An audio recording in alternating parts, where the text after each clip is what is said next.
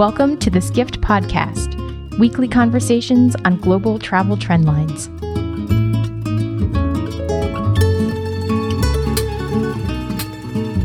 Most people want to get a good deal when they travel, but frugal travel is a whole category on its own.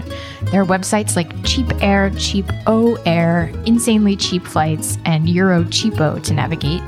And the sharing economy lets travelers crash on couches, use someone else's car, or even borrow a bike.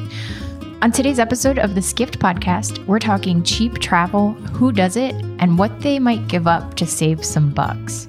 Joining us in the Skift office are Dan Saltzstein, a travel editor at the New York Times who edits the Frugal Traveler column, and Tom Meyers, founder and editor-in-chief of the booking and advice site EuroCheapo.com. And podcast fans might know Tom from the New York City history podcast that he co-hosts, The Bowery Boys. They're here with me, Skift podcast host Hannah Sampson and editor Andrew Shavakman. Thanks, everybody, for joining us. Thank you. Thank you for having us. Let's just start with an easy definition, or maybe it's not so easy.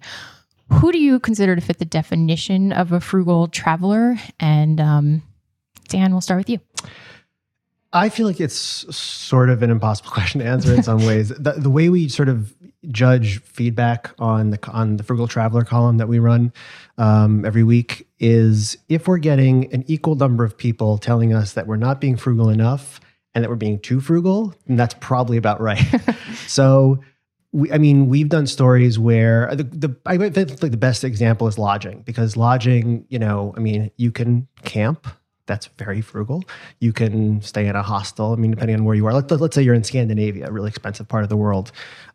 We actually did, Seth Kugel, our now former Frugal Traveler columnist, did a story where he camped outside of Oslo. I think it was like $10 for the camping spot. Lots of people were like, I'm not going to camp outside. I have no interest in that, which is obviously fair enough. But if he had stayed at a hotel, even a very cheap hotel, it probably would have been €80. It was in the middle of the summer, so like €80, €100, something like that.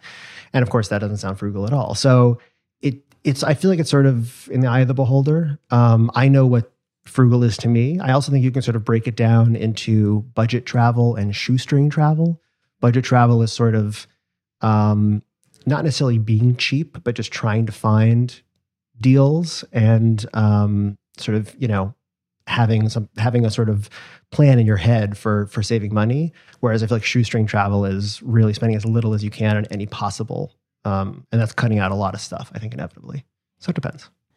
What do you think, Tom? I think I'll go with what Dan said. I agree. I think I like that distinction between budget and shoestring. I would also add maybe savvy travel, budget savvy travel, because I guess I consider myself a budget traveler. I hope I am, since I'm editing Euro Cheapo, but it's more like a game for me. I want to have the best experience that I can possibly have at my budget. And how can I save money when I'm traveling? How can I not waste money? That's the biggest thing. So there are ways of planning your trip, being smart and savvy about planning your trip. And a lot of that's just education. How do you book your train tickets if you're going to Europe? How do you book your hotels? How do you book your car? These are all really big ticket items. There are good ways. There are very common ways of booking. All of these things are arranging for all of these things that include a lot of price gouging. So if you can know about that in advance, you can save a lot of money. I think, it sounds like we can all agree that the budget traveler is somebody who does have some income to play with. This isn't like the person who is really living on the poverty line and just cannot, afford anything more than a bus ticket because they have to travel for an emergency or something, right? This is really somebody who does have some wiggle room to, yeah. Yeah, I would just say that on my site, we see people who come in because I can see what people are booking in terms of lodging, and so I do see a lot of people, who have evidently done a search and then sorted by cheapest price and just book the absolute cheapest thing. But most of the hotel reservations that are made through the site are actually for places that are maybe 2-star hotels. They're smart price. They're not the absolute cheapest. It doesn't take that much skill to go to like Kayak and do a search and just sort by price and just, or a Hostel World or, Airbnb and just book the cheapest thing you can find. I think also for most people have to make a decision about what they want to spend their money on, right? So, there are people obviously out there in the world who can, spend as much as they want and everything. For somebody, like using myself as an example, I don't really care that much about where I'm staying. I don't want to, stay in a rat hole, but, and I also have a daughter, so I don't want her staying in a rat hole. But my attitude is I just don't spend a lot of time in a hotel or an Airbnb or whatever. So I don't really feel like that's where I want to spend my money. I do really care about what I'm eating. So for me, it's sort of, that's a priority for me. I think, a great example of that I'm sure is flying first class or not. For most people, it's sort of out of the question. For people who do have the money, they probably, there's a certain section of the population that probably looks at that ticket price and says, do I want to spend that extra $500, $800 on this ticket, or do I want to sort of spread it out over the next week doing XYZ activities? We see low-cost carriers like Spirit and Ryanair catering to probably those people who don't mind giving up a lot of their comforts or rights in order to get around cheaply. Select service hotels are one of the fastest growing segments as well. How is the industry responding to what seems to be increased demand for travel with fewer frills and lower price points?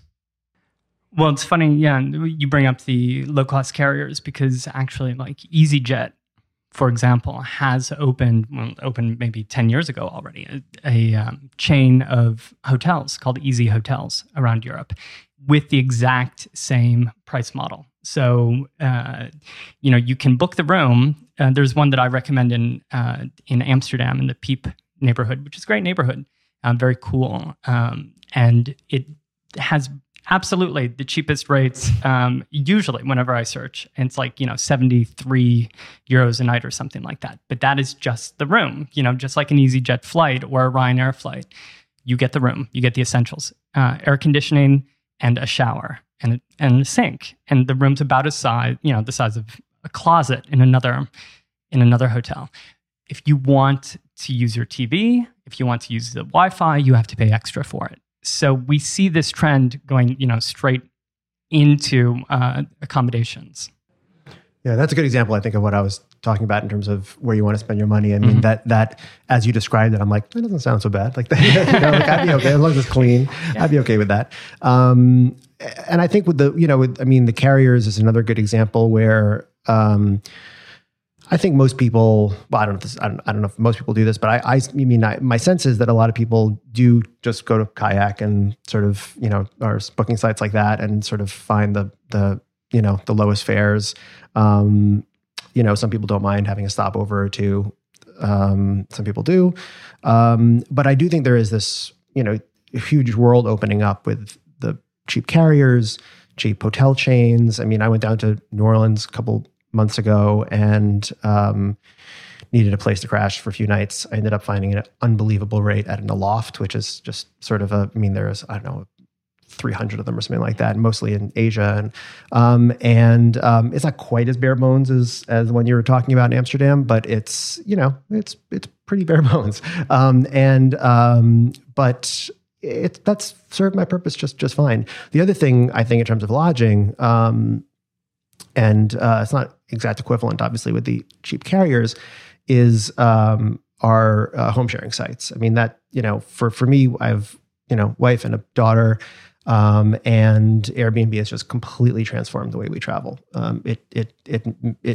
It's especially in certain parts of the world, it is so easy to find a relatively cheap place to stay. In an area, you can choose the area you want. You're not sort of stuck in like the hotel district, and you can sort by amenities and all that stuff. So those Airbnb, Homestay, all those sites, I think in some ways are doing for lodging what the what the low cost carriers are doing for flying. Yeah, and that was going to be my next question about how the sharing economy is like shaking up the budget travel space, because it's not like an industry response to consumer trends. It's like an industry threat from the outside. So do you think, is that like the new wave of budget travel, or is it just widening the options? I think it depends, because it depends on the traveler. It depends on your needs. It depends if you're traveling with your family, if you're open to staying in somebody else's apartment, and it depends on what kind of, let's just stick with Airbnb. It depends on what kind of Airbnb rental it is. Is it something where you're renting in somebody's apartment and they're going to be around to help you if you need help? Is it somebody who's bought up 15 different apartments in Berlin and they just have a small, sort of unregulated hotel business going on? And you hope that they're going to be around to help you if something comes up. If you're open to all that, that's great. Other people, maybe when you're just swinging through for 1 day or 2 days, you don't want to go through all that hassle. You'd rather just be able to check right in at, with the front desk staff and know that there's going to be somebody there when you arrive, no matter what time. You don't have to think about logistics. I think it depends. Skift has written a lot about this, obviously, about how the traveler's own preferences have changed, who finds it really appealing, how that changes with demographics, nationalities, business versus leisure. There are all these different considerations. Yeah, it's sort of hard to imagine the sharing stuff sort of, overturning the industry entirely. Because I think you're always going to have people with needs beyond what those what those sharing businesses can offer. So business traveler is a great example. I can't imagine, going somewhere for business for 2 or 3 days. All my meetings are downtown and I'm staying in an apartment. It doesn't really make sense. So I think a lot of those hotel chains are going to have that as a base to draw off of. And I think there's still, I was looking for an apartment in New York City, really for the first time ever, frankly, even though I lived my whole life here a couple of years ago. And I just could not believe the prices I was seeing. For hotels? For hotels, yeah. People paying, $1,200 a night, 2-night minimums for at big name hotels around New York. Somebody's paying that. And I can only assume it's some combination of business travelers and high-end travelers who not budget travelers. And I'm sure, there are people where you reach a certain level of wealth and it's like, what does it matter what what the hotel room costs? But I think for the vast majority of travelers, those places are just going to stay off limits. And I think what you're seeing now is just a widening of options for those, as opposed to one part of the industry displacing another. I find it also really interesting. I've certainly enjoyed staying in Airbnb rentals myself, and on my site, on Eurocheapo, we, one of our primary businesses is the renting of hotel rooms, or the, the hotel search.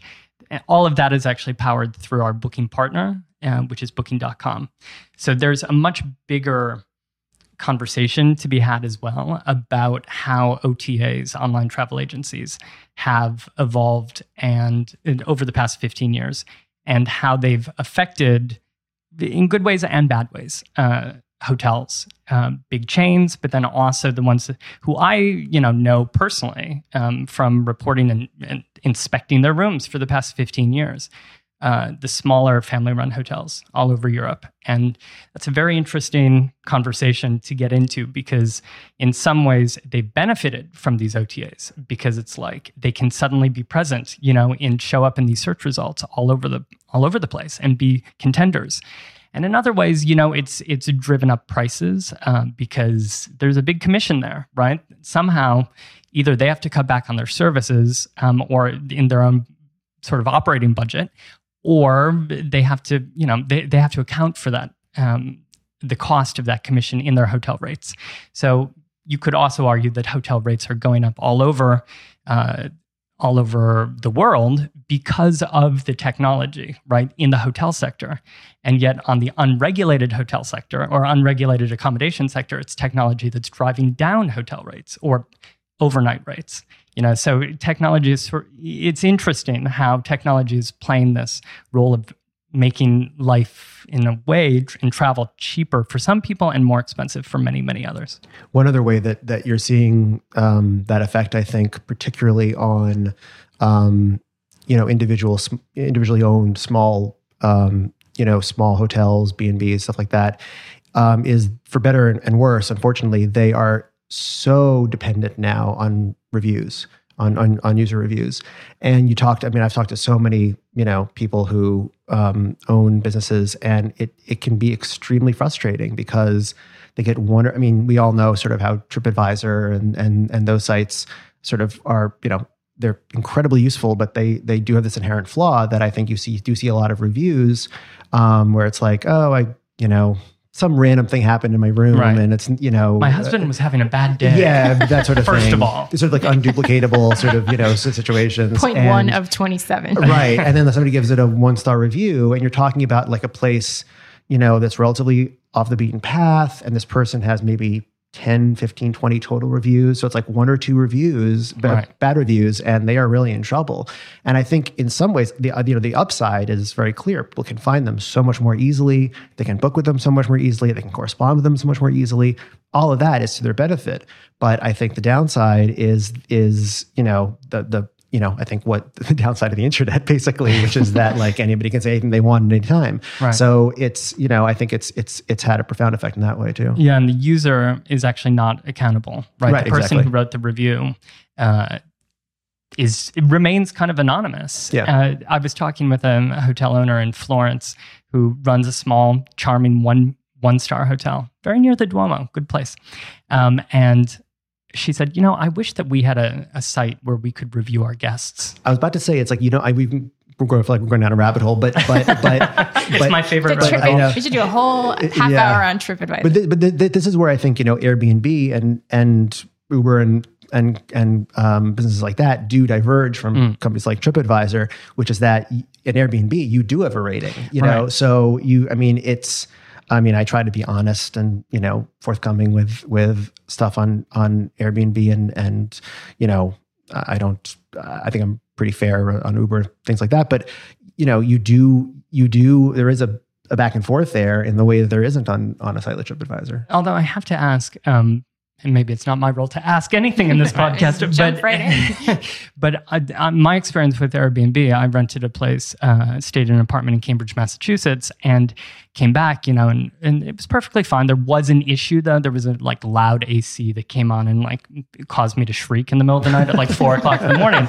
And I didn't know if that was worthy of noting in my review of the place. I wanted to pass that information on to the nice couple who ran the place, but it was something that I wanted to tell them about privately. Yeah, I've had that situation too, for sure. And so then I was in this, it was kind of a catch-22, an ethical dilemma of do I actually say the truth? Because I also know that they're reviewing me. And then I got an email from Airbnb saying, hey, they've left a review for you and you can't see it until you review them. Right. So it's kind of like, wait a second. Yes, there is this review back and forth, but it seems like maybe it's being compromised a little. Yeah, no, that's fair. I think that's probably fair, yeah. Do you think this kind of concern is more or less of an issue for someone who is traveling on limited funds or who is trying to stick to a budget? Because you don't want to end up in you don't want the 1-star place to end up to be the rat hole that you fear.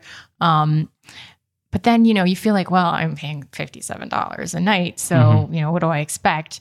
Whereas if I were paying $300 a night and something small went wrong, I'd be like, oh my God, I'm paying an arm and a leg for this. I want my money's worth. If you're paying $57 a night for a place in, a central place in Paris, and you complain about the fact that it was a hot room, because you don't have AC, well, you knew that going in, right? There's no AC because you're paying $57. And so you have to sleep with the windows open, and you're going to hear scooters going by, and drunk revelers at 1 o'clock in the morning. That's life, and if you can't roll with that, then you should probably consider other options. Maybe book something cheaper that's on the outskirts of town. You could still find something for $57. It might be in a sleepy suburb, and you have to take the RER train in. Yeah, I think in some ways, to pull back a little bit, I think that the most important skill for the frugal traveler, for a budget conscious traveler, is not just sort of knowing about the tools, it's knowing how to use them. So, I mean, all the stuff that we've been talking about are great examples. Airbnb, TripAdvisor, Kayak, any site where you have the ability to sort of sort and there's filters and that, using those, and also reviews and all that stuff, using those and sort of knowing how to, knowing what your priorities are and how to use the tool to sort of fit your priorities, is, in my mind, the most important thing right now, in terms of if you want to save money and have a good experience. So yeah, like, I mean, getting knowledgeable, for example, about like what neighborhoods to stay in is a great example of that, where I think there's this sort of impulse of like, that a lot of people have to just like, oh, I just want to stay in the middle of town, whatever that means. When in fact, if you stay, near a subway stop on the outskirts of town, you're going to save a lot of money, and it's still going to be pretty easy for you to get around. There are places where it's going to be easier or less to find that information. Places in the world, I mean, to find that information. But I think that that to me is a really important element of it, and it goes back to knowing how to read reviews online, knowing that like when you read a review that just is the my husband's having a bad day sort of review, just you sort of take that with a giant grain of salt and you move on to the next one, and you're able to sort of synthesize a lot of information into something that actually makes sense. And in terms of using the tools and using the different sites as well, I think it's important to remember that, especially for budget travelers, there are hotels, in terms of accommodation, there are hotels that don't work with online travel agencies. Still, today in 2016, you have to go to their own website themselves to book the place, right? So many people, and I say this as somebody who runs a travel site, that makes money when people do book through us, but we also recommend hotels that are small mom and pop places where you have to go directly to their site and book through them, or send them an email in some really old school situations. But that's how it was when I started the site back in 2001. Most of the hotels that I went to didn't work with any online travel agency. They relied upon you sending them an email or going to their website, but the functionality for booking wasn't so hot. That has improved. So I think a lot of people today will still just go to like a Kayak or something, which is a great tool, do a search, and then expect that any hotel that's available is going to show up in those search results. And that's simply not the case. Even places that do work with an online travel agency may not have allocated all of their rooms to that agency. In fact, most people only allocate some to certain OTAs, So it could be like, I was just in Florida a few weeks ago, and I found a great place on TripAdvisor, and it was a top-rated small B&B in the middle of Key West. And I looked, according to one giant OTA out there, did a search for my dates, and it said no rooms available. I thought, But then I went to their own website and did the same search, and lo and behold, there were rooms available. They just didn't want to pay the OTA, And even TripAdvisor, by rolling out this new functionality where you can search for your dates, in a way, they're also making it harder to actually just see the top-rated hotels, because they're really pushing you into doing an availability search so that you can, they can monetize your visit. That's, by the way, a good tip in general, is always check. I mean, before you book, with a site, always check. I mean, just give them a quick phone call or a quick email or whatever. I mean, oftentimes the rates haven't been updated. You may not save a lot of money, but if you can shave off $50 a night or whatever, I mean, it happens all the time. Guys, let's pivot for a second. Dan. Yeah, let's do it. I'm ready to pivot. Dan, one of the first stories your current frugal traveler wrote involved taking a cheap megabus, which promptly caught fire. Stories after that revealed that while his fellow passengers got a cheap ride, they gave up a lot of their rights, and some of them lost everything they brought with them on the trip, and they didn't have any recourse. Does that bring up an ethical issue or a safety issue with budget travel? Are you just less protected? I mean, the short answer is yes. With the editorial board of the Times, which there's a very distinct divide between the editorial section and the newsroom, did an editorial that just sort of was inspired by Lucas's experience in his column. And I think the short answer is yes. I mean, there's an expectation nowadays for somebody, no matter what the service is, for somebody to be offering it as cheap as it can possibly be. Now, obviously, what does that mean? What does it mean as cheap as it? I mean, you can, the sort of Megabus slogan of as little as $1 a ride. The vast majority of rides aren't actually $1. So you're talking about more like maybe $20, $30, $40, $50.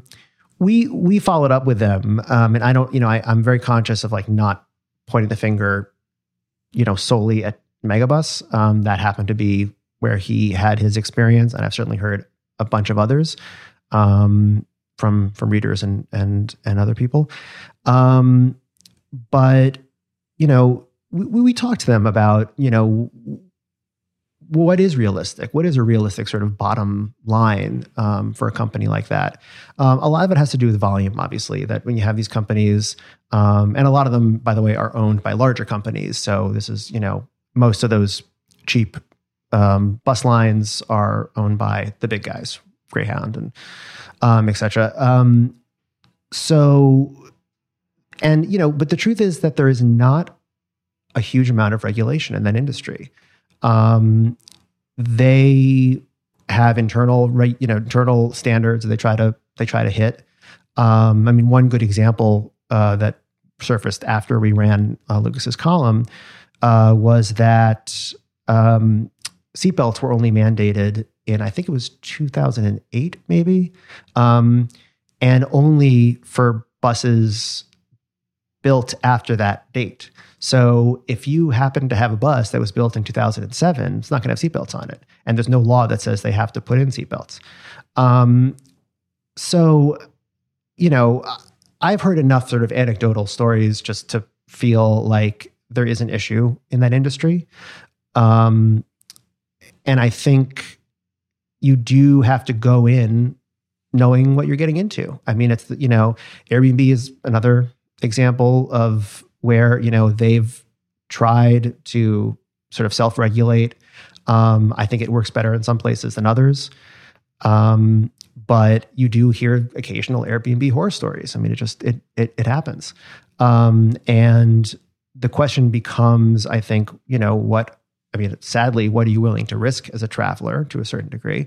Obviously, when we're talking about air travel, it's a much larger scale problem in some ways. But so I think it's, what are you willing to risk? And also, what are you willing to sort of adapt to? I mean, Lucas was lucky. The bus caught on fire, but everybody was off the bus. And then I think the other issue with that was, people getting compensated for their lost property. And, most of the people that he talked to, it's just, there's no regulation that says, Megabus was going to them and going way over what their written policy was in terms of what they can compensate people for, but still not even if somebody did in fact lose, a computer and a large amount of money and moving across country or whatever was going on with them, and a passport and all this, time, and they're never going to make that up. And so I think that it is an issue, and it's something that I think people need to go into those situations being aware of, and knowing what, and also, one of the big takeaways obviously is reading the fine print, which, we, at times did a whole series on fine print and sort of how it's gotten completely out of control. Every one of us, clicks on the yes, okay, terms. I have read this. I have not read this. And of course, that's, generally speaking, that's fine if you're downloading iTunes. But if you're agreeing to a bus trip, and an air trip, whatever, it's actually worth it to go through that and go into it armed with all the knowledge that you can possibly be. Yeah. And Tom, I think, we got to thinking about, like, if I'm trying to get the cheapest rate on a hotel, do I need to be thinking about the trickle down effect of, if I'm getting this room for really cheap, does that mean that, the housekeeper isn't making a living wage, or maybe they only have one manager who's working 14 hours, or, if I'm only willing to spend so much, then this provider is only getting so much. And, should that weigh on me? Does that weigh on you? Well, I mean, it could, it depends obviously on the particulars of the situation. I think that there are plenty of circumstances where you have a small family run or independent hotel that just doesn't have the same kinds of overhead. Maybe they've owned the building that they're in. Maybe they just have other ways of cutting costs. They don't have a marketing budget or something, So there might just be ways that they're operating at a cheaper level. And a lot of the places that I know, are small 8-room, 10-room family-run properties where maybe they have one housekeeper and they tend to be almost like part of the family. So those are the kinds of small budget-friendly properties that I really like. Those are different from like small rat holes, where they're just like driving the prices into the ground, and you have people who are, just constantly updating their rates on all these different websites throughout the day and trying to like always be the cheapest one that comes up at the top of the list. I mean, I think that there might be some ethical issues there, but there are ethical issues in all kinds of travel at the high end too, obviously. Yeah. I mean, one of the things that I often like to point out about travel just in general as a subject and an industry is it's all sort of skewed because of scale of cost. I mean, if you're talking about, eating out or shopping or whatever, you're talking about, let's say you're talking about, a meal, you're talking about $50, $100, $200 if you're a spender. Travel is just inherently expensive. There's just a lot, so it puts a lot of pressure on sort of every aspect of the industry. I think it's something that's, I'm sort of stating the obvious, but it's something I think a lot of people sort of easily forget. So I think all of the sort of ethical issues around travel, whether they be, what to tip the housekeeper or all the way up to sort of, added fees by the airlines or things like that. It's all sort of skewed because people, it's such an investment for most people. And I think for budget travelers, it means you have to be so much smarter about every aspect of your trip because it just adds up so quickly. So anyway. And one thing I would add in terms of ethics and the accommodation sector, getting back to Airbnb and, just the sharing economy, I say this as somebody who has used and enjoys certain aspects of these kinds of sites. Many of them don't require the same kinds of regulation, don't necessarily pay all the same taxes. I've talked to so many, if we're talking ethics here, I've talked to so many small family-run properties, who have to jump through all these regulatory hoops, who have to have their place up to code, who have to pay certain taxes, who have inspections, who have this and that and this. All these things add costs. They had, in France a few years ago after a big fire incident in a hotel in which some people tragically were killed, fire doors had to be installed in every hotel.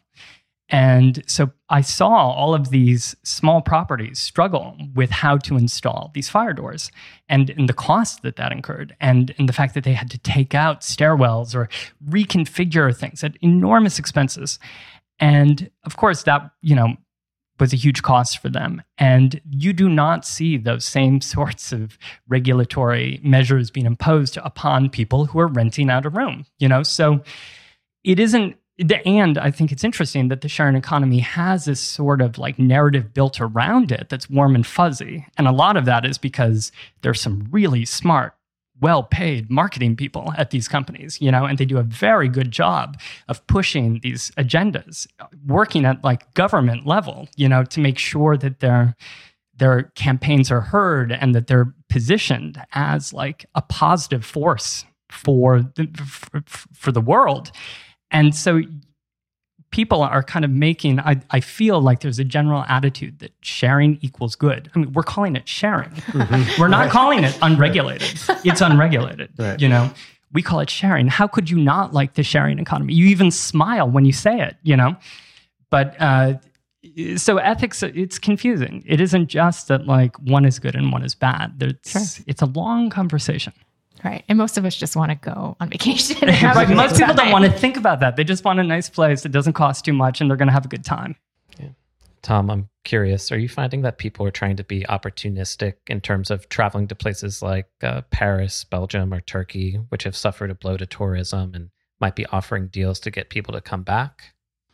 You know, I don't think so. And I don't see opportunism necessarily present in those markets. I mean, I've looked at before various, horrible recent attacks in different places, before and after, we see a hit to reservation volume, but then it kind of builds back up. Reminds me of, New York in 2001. And pretty quickly, right? I mean, I feel like it's like maybe, usually the studies say like 6 months, 12 months. But when we remember like how the city felt, like we wanted tourists here, Paris wants tourists there. So I don't see that as opportunism. I see it as actually supporting the economy. And there's obviously a distinction, between places like Paris, Belgium, maybe to a lesser degree, Istanbul, places like that, that have, I mean, in some ways, like, first of all, they're isolated incidents. In some ways, the place you want to be, I mean, it sounds weird, but the place you want to be is a place that was just attacked because, security is going to be at its highest. I think the other side of the coin is a place like Egypt, which just, cannot catch a break. And, the numbers are just staggering in terms of where it was even 5, 6, 7 years ago, compared to where it's been in the last few years. And I think that, a place like that, where it's just been one thing after another, political turmoil, terrorism, I mean, there are opportunities to be taken there for sure. I mean, we did a story, it was probably 2 or 3 years ago, just to taking a look at some of the bigger resorts, and they've they were like at like 20% capacity or something like that. So, I mean, I guess it's sort of semantics. One person's opportunism is another person's opportunity. I mean, it's sort of they were desperate for tourists. They were happy to cut rates. I'm not saying happy, but they were willing to cut rates to get people to come back. And so, yeah, I have no problem with people sort of, looking at situations like that and saying like, now's the time to go.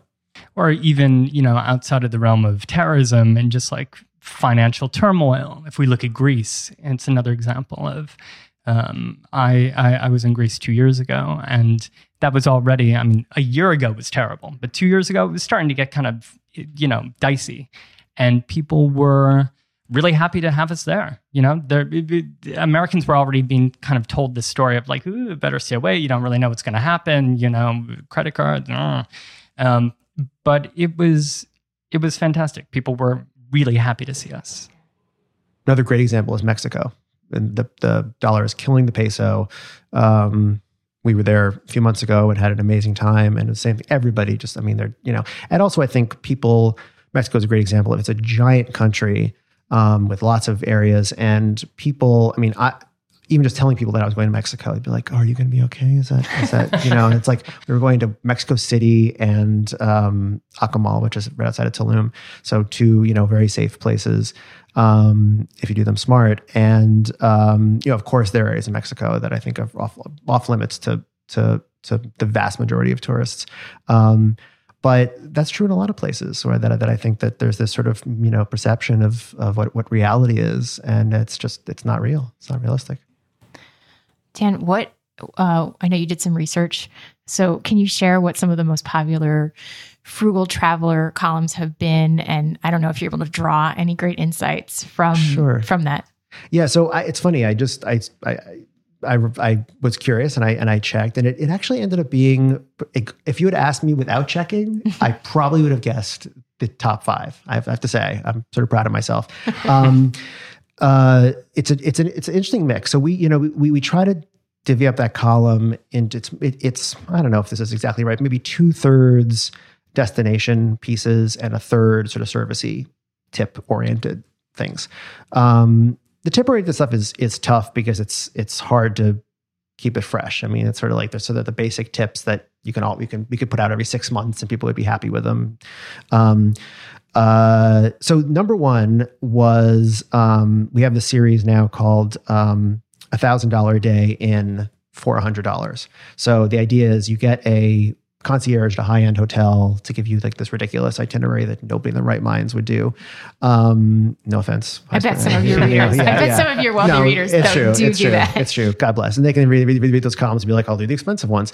But, and then it's the columnist's job to sort of pivot off of those and find cheap versions. And the vast majority of the things that he finds, I'm like, I would totally do that. I mean, great, We've done them in a bunch of cities. The number one was Paris. And that's a great example of a city that, like, obviously you could spend $1 million in Paris. It is a totally budget-friendly city. You can do it. Great, prefix lunch deals. Talking about lodging, you stay in the 10th arrondissement or the 14th or whatever, and save on lodging. Anyway, that was number one.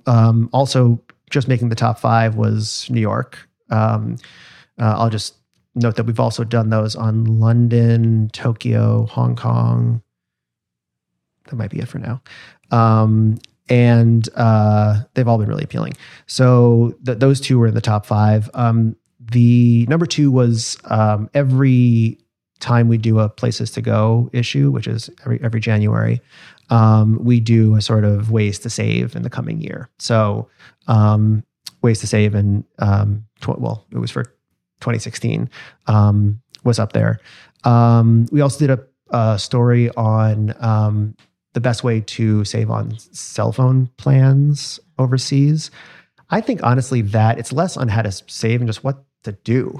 People have it's just so complicated. It's really confusing. And I think, there's just a lot of people who really don't want to be like putting out SIM cards. And I'm one of them. I'm just like, I don't know if that's worth it to me. Have you done it yet? I have. I did it. I just want to say I did it once a few years ago. And I think I didn't do enough research. It's funny because that's actually our number one article on Eurocheapo is how to use, which I wrote a year ago, about how to buy a SIM card in Europe. Mm-hmm. And that's probably and then our number 2 most popular is how to set up your iPhone or your smartphone so that you don't. So that's funny. Yeah. It's interesting that that's in your top 5 as well. I mean, that's what people are clearly looking for. This is what priority. The hell to do with their phone? And I think it's been slow, but I think the phone companies are very slowly catching up to the fact that this is, when we were down in Mexico, I decided I have AT&T, so I got one of their packages. And part of the thing is I call them they're rattling off numbers, data usage, whatever. And I'm like, I don't know. I don't know what I need. I don't, and I'm thinking about how much am I using Google Maps, and so a lot of it is sort of figuring out just sort of what you're willing to spend your time and energy on. And then the just to round out the top 5 here, one of them actually just went up last week. So if people want to see it, it's at nytimes.com/travel, which were these 3 sort of crazy airfare hacks that are totally doable. They definitely take an amount of energy and time that the average traveler is probably not willing to spend, but they can totally save you money. The easiest one, I think, actually, that people probably can do is if you are booking through directly through an airline.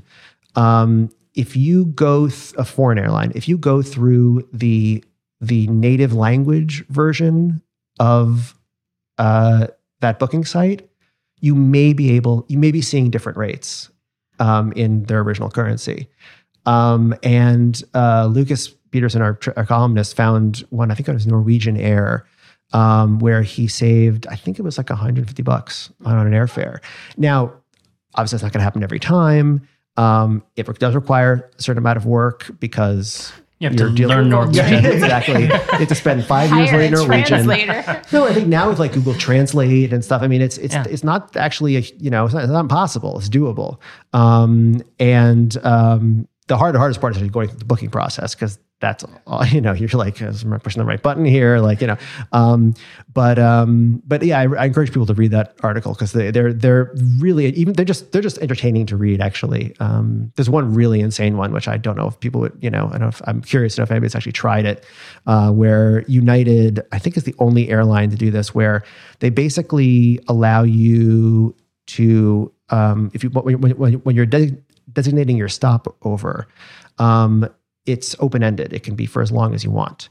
So there's a scenario, I won't go through all of it because it's incredibly complicated, but there's a scenario in which you make your stopover your hometown, and you basically plan 2 different trips in and out of your hometown using your hometown as your stopover. And it can be like 6 months later. So when you're living, you're basically just experiencing your stopover. I think it's within 12 months maybe that you have to. So if you get 2 trips in a year, and you basically get like 2 free legs of a trip.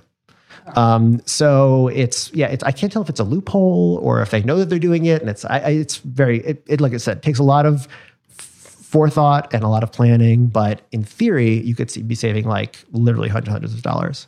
It really seems like the theme of what you guys have been talking about is budget traveler, do your homework, because it's not just as simple necessarily as like going to kayak and looking for the cheapest price. Yeah, well, because also when you're doing a search, if you type in like, how do I book cheap train tickets in Italy, right?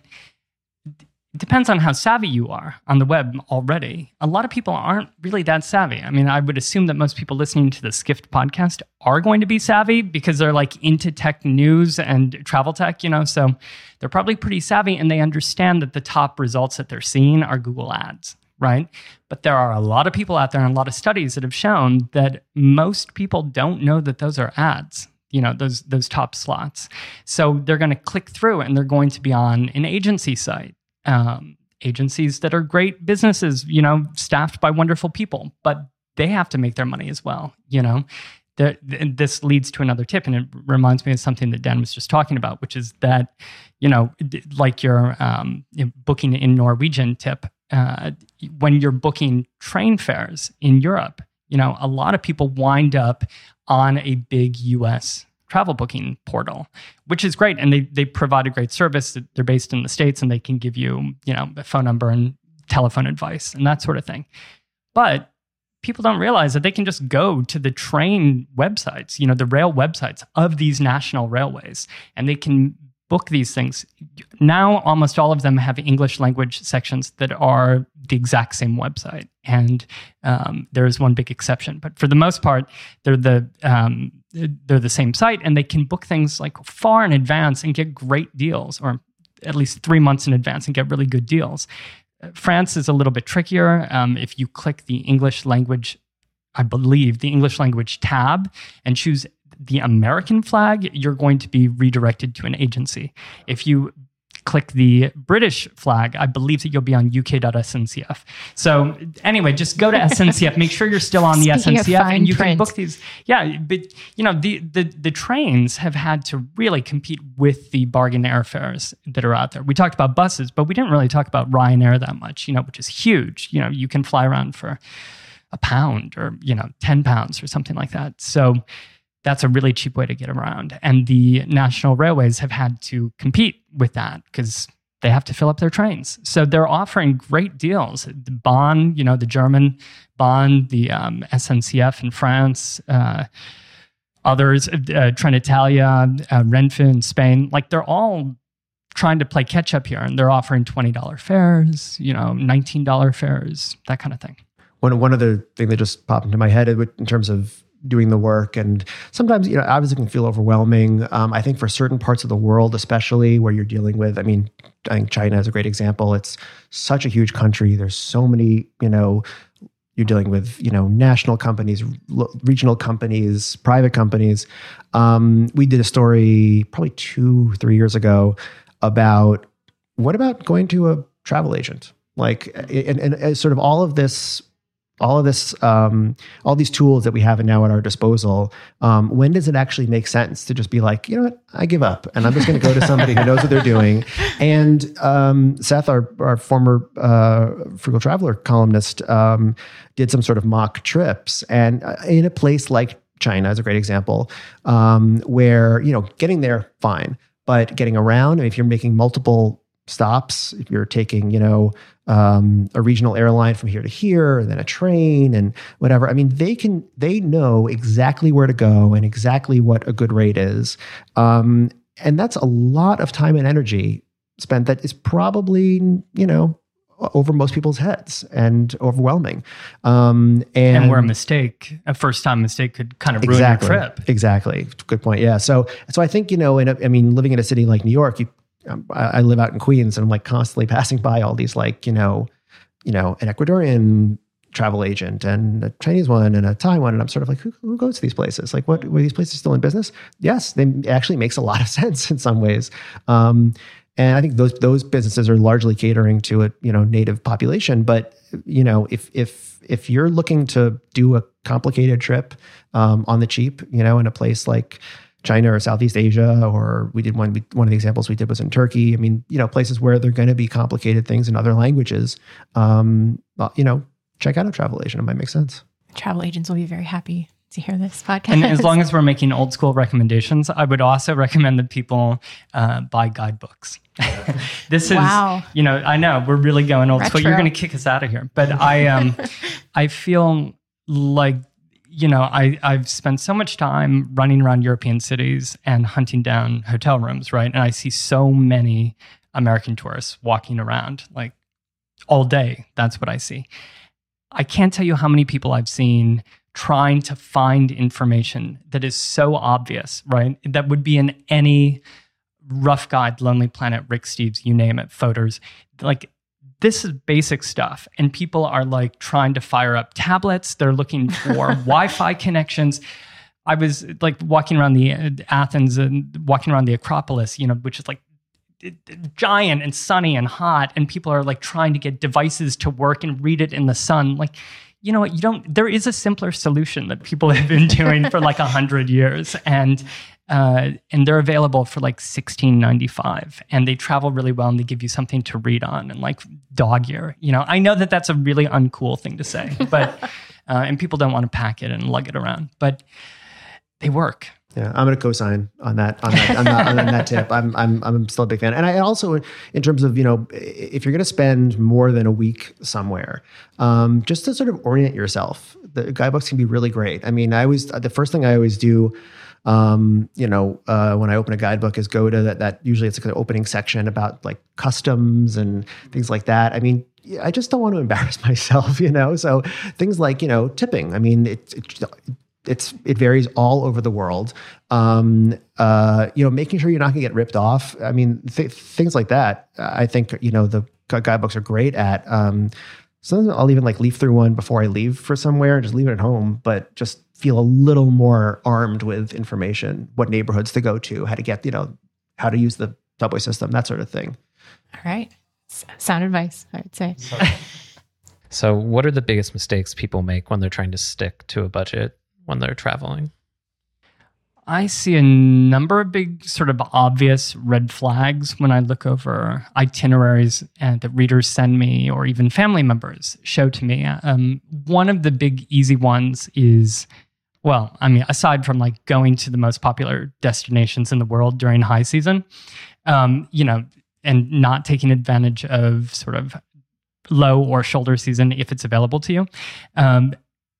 Just the itinerary itself, thinking that you have to fly home out of the place that you flew into, is just kind of a really big red flag that you might be making like an unnecessary day's journey to get back someplace when you don't need to. You can fly into Paris and fly home through Rome, right?